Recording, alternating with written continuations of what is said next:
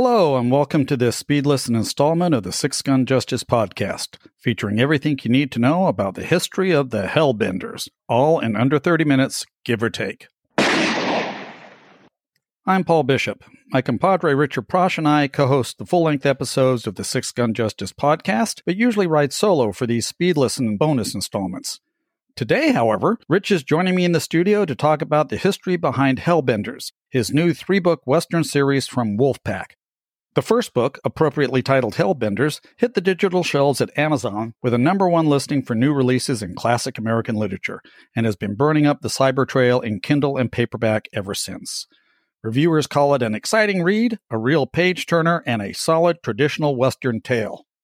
It's great to have you here, Rich, to celebrate Hellbenders and the launch of your new series. Thanks, I'm really excited. And so you should be. It's the culmination of a lot of work, beginning with when you approached me in my position as the acquisitions editor for Wolfpack Publishing about a year ago and told me about Hellbenders. Yeah, I had the kernel of an idea, call it more a sense of direction, and thanks to the faith of you and Mike Bray at Wolfpack, I had the opportunity to unleash the reins and let it thunder forward. The first book in the series, Hellbenders, is available now. Book 2, Seven Devils Road, will be published September 15th, and Book 3, A Killing at Rimrock, will follow on October 6th. Give us a rundown on what the series is all about and what makes it special. Paul, you used the words traditional Western, and that's where I started when I approached the tone and the setting and the characters for the Hellbenders trilogy. You and I are both fans of the old Fawcett Gold Medal, Dell, and Avon original Western paperbacks of the 50s and 60s. We are indeed. And that was a grand time when a lot of Western pulp from the 1920s through the 40s had been reprinted successfully in the new handy paperback format. So publishers like the ones mentioned took a chance on original hard-edged adventures which they assigned to the Western scribes of the day. These stories, along with the many movies and TV shows of that era, introduced all of us to the wonderful and admittedly sometimes cringeworthy tropes of the genre. So, in my mind, a traditional Western has plenty of action, is maybe somewhat dark in tone, though by no means dark by today's standards. There we go. Crickets. That's what we get, crickets. Crickets. That's the audience right there. Yeah. So, in my mind, a traditional Western has plenty of action, is somewhat dark in tone, though by no means dark by today's standards. Maybe serious is a better word. And it conforms to the genre format of the characters ending up more or less in the same place mentally and emotionally as where they begin at the start of the story. But there's plenty of running and jumping and shooting. Yeah, but also with a nod toward our current era in that I wanted to add some themes that we're dealing with today. The divisiveness of society, differing ideas of justice, that sort of thing. You mentioned Western genre tropes. Along with the contemporary themes you talked about, are you using some familiar ideas? In a roundabout fashion, yeah. I approached each book with one of Frank Gruber's Western plots in mind. In other words, will it be a ranch story, a stagecoach story, a revenge story? But while I wanted absolutely to offer these ideas in a familiar, comfortable backdrop, I also wanted to present them in a unique way. Okay, having read it, I know the first book's a ranch story. Yes, there was a time when I was reading 2 or 3 old Western paperbacks each week, and it seemed like every other one was about some guy who's coming home from the Civil War to find an evil land baron trying to steal his family's ranch. Or there'd be the innocent ingenue being wooed by some creep who coveted her family's land more than he coveted her. Oh, I've had that happen to me twice this week. Yeah, I don't doubt it. It's a California thing. Anyway, you were saying. I've always wanted to write one of those stories, but one where the female character wasn't a ninny or simply set in place as a gal pal for the hero. And I appreciate that. I was a big fan of boxing fiction. I have a whole collection of boxing fiction. And the one trope I absolutely hate is the girlfriend or wife who expects and demands that the main character, the boxer, stop fighting. Just for once, give me a gal pal who's on his side and wants him to go in there and get the other guy. It just drives me insane. And so the same thing with the ninny of a female character who does exactly what she's not supposed to do. Yeah, they always act like they are willing to just give up their family ranch or betray their father or whatever, betray the hero, just because they're maybe not morally strong enough or something. And that's not attractive to me in a female character. and because it's a plot twist that I just don't like. Yeah, I agree. It's one of those situations. Don't go into the basement in the dark with a candle. Don't go down the stairs. You want to be given something that's different, right? You can take that, but then she gets a bazooka and goes down the stairs. Okay, I'm right there. Go down the stairs. That's what we as writers have to do, is to change these tropes around. They're still tropes, but we can always put a different spin on them. And that's what I tried to do, because I wanted to write a traditional Western in the spirit of those old paperbacks we love, but I wanted to do something that would have some modern sensibility to it and not be just more of the same old, same old. So tell our listeners about the main characters and the setting. The first book is set in the eastern Rio Grande Valley of Texas in the fall of 1859 during the Cortina Troubles, also known as the Cortina Wars. The main character is Texas Ranger Lynn Jarrett, who is summoned to the region by his uncle, who is also a Texas Ranger, on a special mission to the Sinclair Rancho, an old Gold Star property that's lost its luster.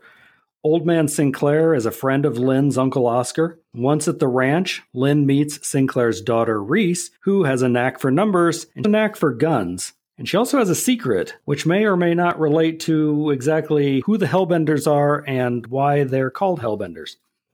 We also meet the ramrod of the ranch, a fellow named Stick, and eventually a runaway slave named Micah LeMay. Who's the villain of the piece? Paul, as we know, the border of Texas changed as a result of the Mexican-American War. Mexican landowners who owned vast Spanish land grants that dated back generations lost them as the property became part of Texas and the United States overnight. Juan Cortina was one of these individuals, and his troubles with Brownville, Texas are legendary. So, the historical Cortina was a bad guy, but with a legitimate gripe.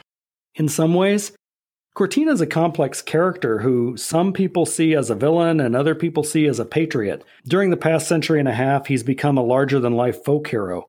Certainly there was a lot of animosity on both sides, and the Cortina troubles often wandered into some pretty gray areas. You know, gray areas can be explored in depth in more lyrical novels, but for a traditional action yarn, I wanted a more straightforward black and white villain. So, rather than use a larger-than-life historical figure like Cortina directly, I've got one of Cortina's lieutenants, the truly evil Cardoza, who's trying to impress and even outdo his boss. And Cardoza's hired lackey is also one of Lynn Jarrett's main foils.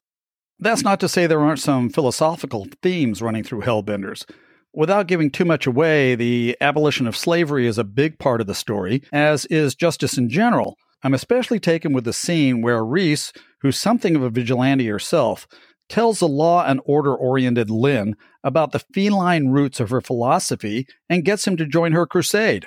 Oh yeah, the Otter the Cat story. Yeah, that's a powerful scene. Do you mind if I read it for our listeners? Not at all. Please go ahead. Reese hugged her arms around herself and looked at the moon for inspiration. When I was 11 years old, she said, we had a cat on the ranch named Otter. He started out as a gray, tiger-striped kitten living in a haystack outside in the livery barn, but soon grew to be a sassy big Tom. How'd he come by his name? One day at the little river, my dad saw him from a distance, lounging on a bank, all stretched out, long and sleek. Like an otter, said Lynn. Like an otter. If he'd have stayed down at the river or gone on to live someplace else, everything would have been fine. But he didn't. He lived on the ranch. He stayed around the livery barn with the other cats. Lynn slipped the rolling paper in his mouth, wetted it, and twisted the ends to hold it tight. Then he struck a match on his boot. Otter was a pet? A pet is precisely what he was not, said Reese. He was wild and ornery. He dominated all the other barn cats, making a fuss, picking fights at all hours of the night. He especially liked to fight with a friendly white Tom whose name was Catfish. Finally, Dad decided to take care of Otter, to shoot him. Sounds like Otter asked for it. But I was 11 years old, and you didn't want your dad to kill off the kitty. I did not, even though he was tearing up all the other cats. I caught Dad walking towards the livery with his rifle one morning, and I stopped him. At first he wouldn't hear me, but I begged him not to hurt Otter. I cried and pleaded. What happened? Dad gave in. He put his arms around me and praised my sense of charity. Her laugh was cold and ironic. He told me he was proud of my gentle heart. 2 months later, we had a fresh litter of kittens from Catfish and a gray female. Lynn sucked in the smoke, watched the embers flare. He let her take her time. He had plenty of good ideas where the story was going. I must tell you, Ranger, I love those little kittens. There were 4 of them, 2 gray tigers and 2 were pure white. The mother was a tiger, but she had these 2 little snowflakes with blue eyes. A rare blend, said Lynn. I love those 2 white kittens. They were so cute, so innocent. Her voice caught in her throat. One day I went down to the barn with a bottle of milk for them. When they didn't come running out to meet me, you knew something was wrong. I did. She nodded, and Lynn could see her tears in the moonlight. I did, and I looked everywhere. And when you found him, it was too late. And Otter was there, licking the blood on his lips and his feral, evil glare in his eyes. He looked so satisfied with himself. Lynn pinched his cigarette between thumb and forefinger. Sure must have been hard for you, gal. It's nature's way sometimes. She shrugged. Toms can be cruel. Then she turned her face up into the moonlight. He killed 4 more cats, including the other 2 kittens, before Dad finally put him down. Some cats are just mean to the core. And some people are the same way, said Reese, brushing the tears from her eyes. Do you understand? I'm not sure. If I wouldn't have interfered the first time, if I would have gone ahead and not interfered, Dad would have killed Otter early on. All those other cats would have been saved. People aren't all knowing, said Lynn. We can't foretell the future. My dad could. He knew from experience Otter was a menace. By not killing him when he had the chance, he had a hand in those future tragedies. Maybe. No maybe about it. Let me ask you, what would happen if he never would have shot Otter? I suppose Otter would have lived to be a fat old cat, and he would have killed how many more kittens? She had Lynn there. A man's not a cat, he said. If we let Cardoza and Hornsby go, they'll go on killing. Not today, necessarily. Maybe not tomorrow, but eventually they will, because it's what they know. Just Otter, it's in their nature. I can't argue with you. Some men can't live without hurting others, without enslaving others. Some men only exist to subjugate other people to their will because it makes them feel powerful, and they enjoy watching other people bend. Lynn saw what she was driving at. And I can't live with it, said Reese. When bad things happen to the other families on the Rio Grande because I failed to act, I won't be able to live with myself. Hellbenders, said Lynn. Then he made a guess. Hellbenders is you. It's you started the group. There is no group, said Reese. There's just me. A few of the horses were restless at the water. It was time to move them on. And maybe you, she said. Will you help me? Lynn thought about the 11-year-old Reese finding her beloved kittens murdered on a sunny Sunday morning. Yes, he said. I'll help you. Will you help me kill him? Yes, he said, flicking his cigarette into the water. I'll help you kill him. Okay, wow. That scene is based on a real-life discussion I had once with an old farmer about an old barn cat he had. And it reminds us that life in those days was pretty different from what most of us experience today. Let me ask you, how long ago did you have that discussion with that rancher? Oh, it was back when I was in college, when I was a teenager. So years and years ago. Yeah, no, long I'm time just ago. kidding. Just long time ago. My point is, we as writers collect these types of stories. I have what I call a writer's treasure chest, and things can sit in that I've heard or seen, or articles that I've kept for years until the right story comes along to put them in. And this was the right book for that story. Oh, yeah, exactly. There's that sense of justice that I talked about earlier. I guess in just about every kind of violent situation, we have that question of what do we do with people who really do live just to hurt other people? We've decided as a society we can't just go around killing them. But back in the 1800s, when there wasn't so much law around, we didn't have the police forces and the organizations that we have today, or even the way to incarcerate people the way we do today. There were very slim choices often. And I think that's a neat moral dilemma to face. I agree, and it's those things that make a book like this so interesting. Now, the first book is a ranch story, a siege story. Knowing how you write, I'll wager you drew inspiration from your years on a Nebraska farm and your current station on a Missouri acreage. There's a secret room in the book that figures into the plot at one point, which is directly from my childhood when my friends and I had a hideout in a grain closet. And the opening scene where the vaqueros are working cattle really comes from my everyday life now. It wasn't too long ago we had a cow in a squeeze chute similar to the scenario that was described. It wouldn't be an official Six Gun Justice Speed Listen installment if we didn't recommend a book or movie to accompany the main topic. Did you come across anything interesting while writing Hellbenders? Yes, I'll urge readers interested in the historical background to pick up 50 Miles and a Fight, Major Samuel Peter Heitzelman's Journal of Texas and the Cortina War, edited by Jerry Thompson. Lots of good Texas Ranger history there. Lots of good history on the Cortina Wars, written firsthand by a guy who was there, and edited in such a way that reading his journal entries is almost like a novel of the adventure that the guy had. Sounds good. How about movies? Juan Cortina, played by A. Martinez of Longmire fame, shows up in the 1996 TV movie The Cherokee Kid starring Sinbad.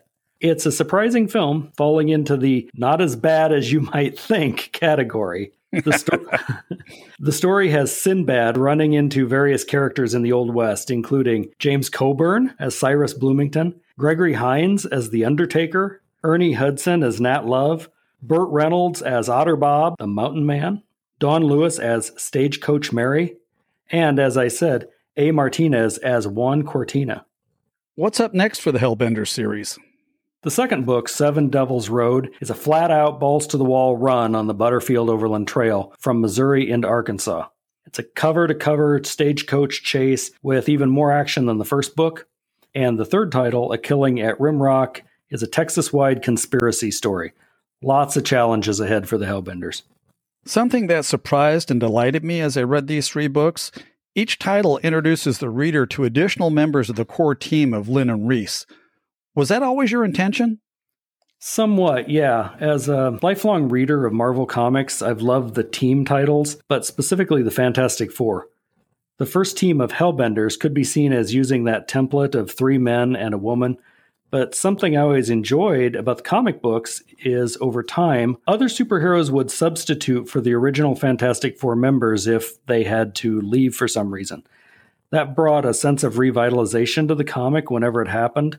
So when I started book 2, a new character stepped in, and in book 3, 2 more different characters came on board. I was surprised by how much history you seamlessly slipped into these 3 books without slowing the action down. You know, the years immediately preceding the Civil War, 1859, 1860, are just incredibly rich with storylines. There's so darn much happening in America at that time. It's a lot like today in some ways. You had various kinds of conflict all over the place. And as you know, good stories flourish where there is a rich bed of conflict. As a result, all 3 books happen within a year or so of each other, the fall of 1859 through the summer of 1860. And will readers meet any historical figures face to face? I don't want to give anything away, so I'll just say there are a couple different ways writers sometimes approach fiction in a historical setting like this. Sometimes we use history as a backdrop, allowing our characters to react to the famous people or events that appear off-screen. Other times, historical figures step forward and are dramatized to actually fit the fictional setting. I used both avenues in these books. So it's safe to say we'll meet some historical persons. Could be. All right, playing coy. I like that. What happens when war breaks out between the states? Book 3 ends in the fall of 1860, just before the election, and I've got a ton of notes and ideas for the eventuality of the Civil War. So if the response to the first 3 books is solid enough, there is a natural hook at the end of Rimrock to hang 3 more stories on, at least 3 more stories. Which sounds like my cue to recommend everyone head over to Amazon and round up a copy of Hellbenders in the inexpensive Kindle ebook edition or in a trade paperback with a beautiful cover. I have to say, the covers Wolfpack art director Laura Serafan created to brand the series are just fantastic. I'm really happy with them. They're really exciting and dramatic. And please remember, if you enjoy Hellbenders or any other books in the series, please leave a quick review on Amazon. Seriously, every review helps to get the book into the hands of more readers. Thanks for hanging out with me today, partner. It's been fun, as always. Let's do it again soon. Absolutely. Thanks for listening to this bonus Speed Listen installment of the Six Gun Justice podcast. Remember to check out our website at sixgunjustice.com for regularly updated reviews, articles, and interviews from the best of the Western word slingers. Prior Six Gun Justice podcast episodes, Six Gun Justice Speed Listen installments, and Six Gun Justice conversations are available on all major podcast streaming platforms. Till next time, be kind to yourself, be kind to others, and if you want a great read, ride on over to Amazon and rope yourself a copy of Hellbenders. Adios, we're out of here. Let's ride.